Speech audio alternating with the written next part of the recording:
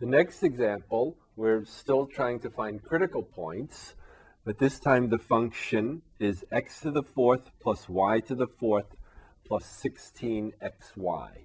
So the procedure again, same as before, find the first partial with respect to x, then the first partial with respect to y, set both of them equal to 0, and solve.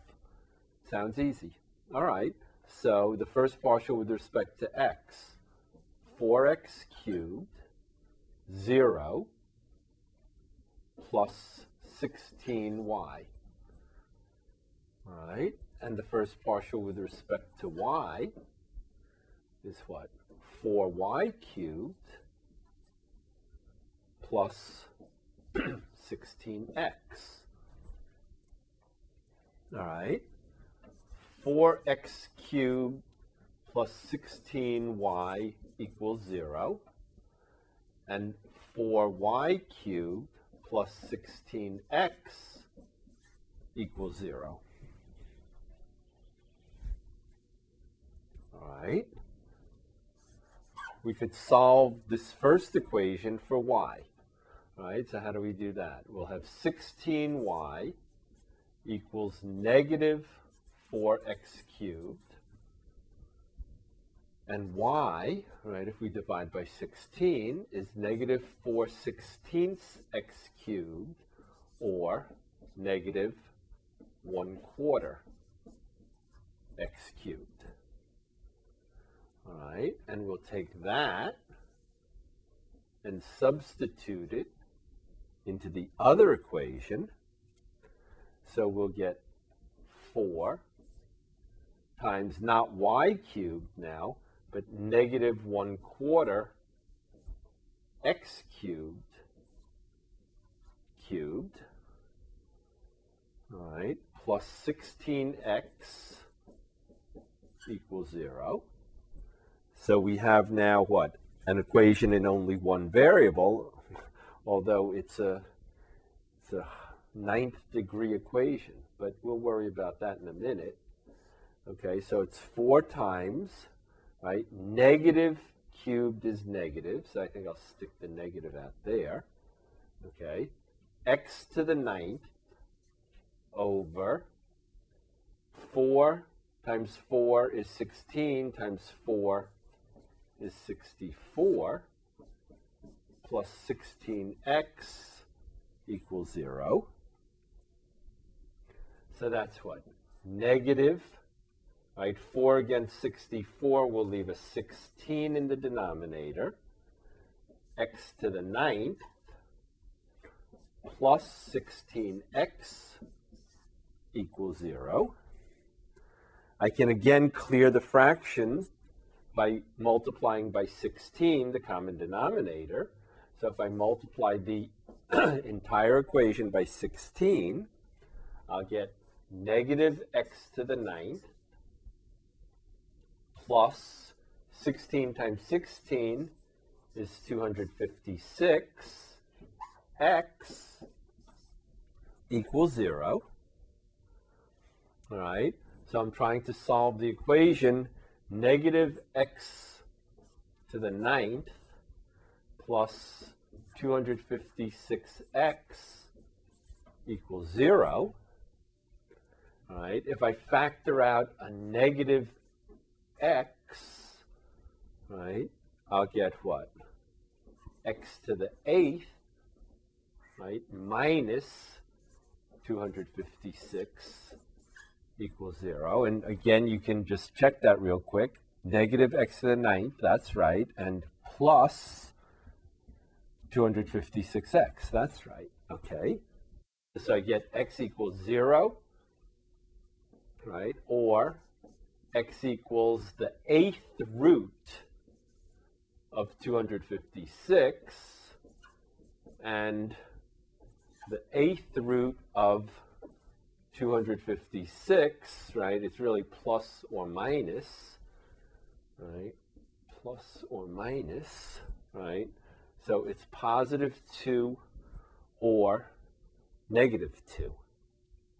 All right, So let's look at all three of them, right? If x is equal to 0, we need y and we need z.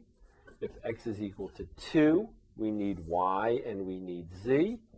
And if x is equal to negative 2, we need y and we need z.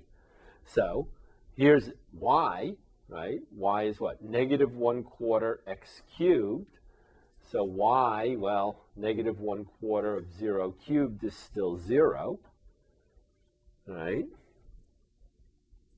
If x is 2, y is what? Negative 1/4 times 2 cubed. 2 cubed is what? 8.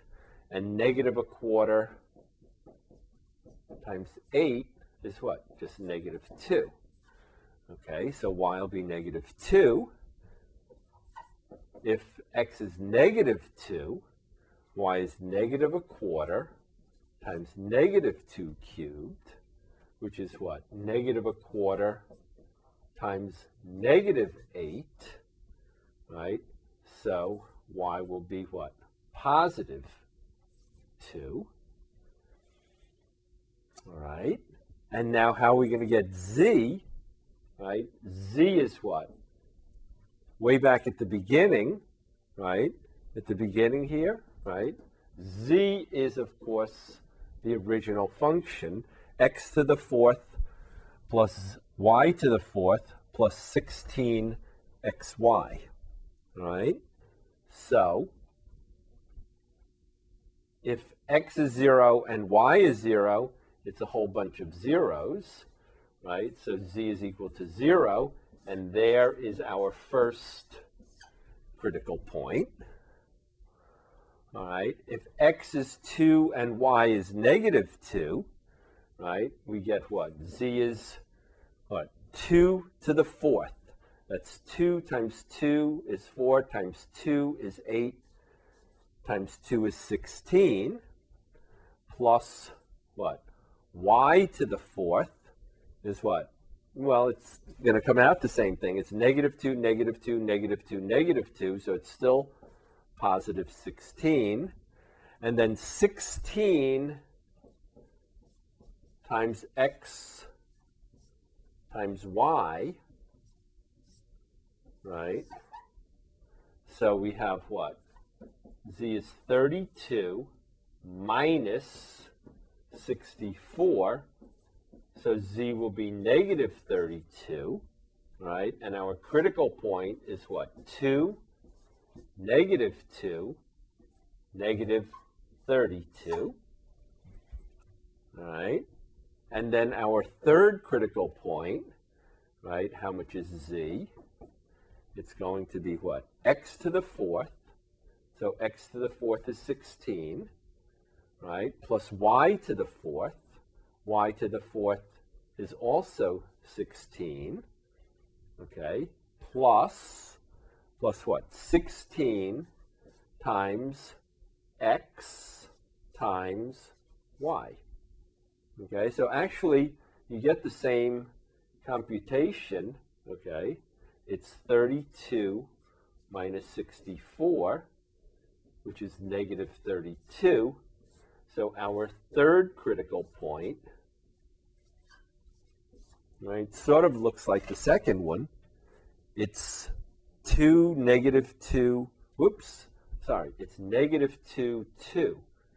Right? It looks a lot like the second one because I wrote it exactly like the second one.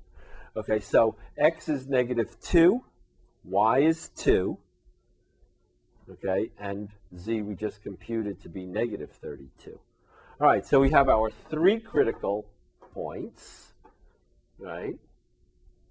And again, why are we finding critical points?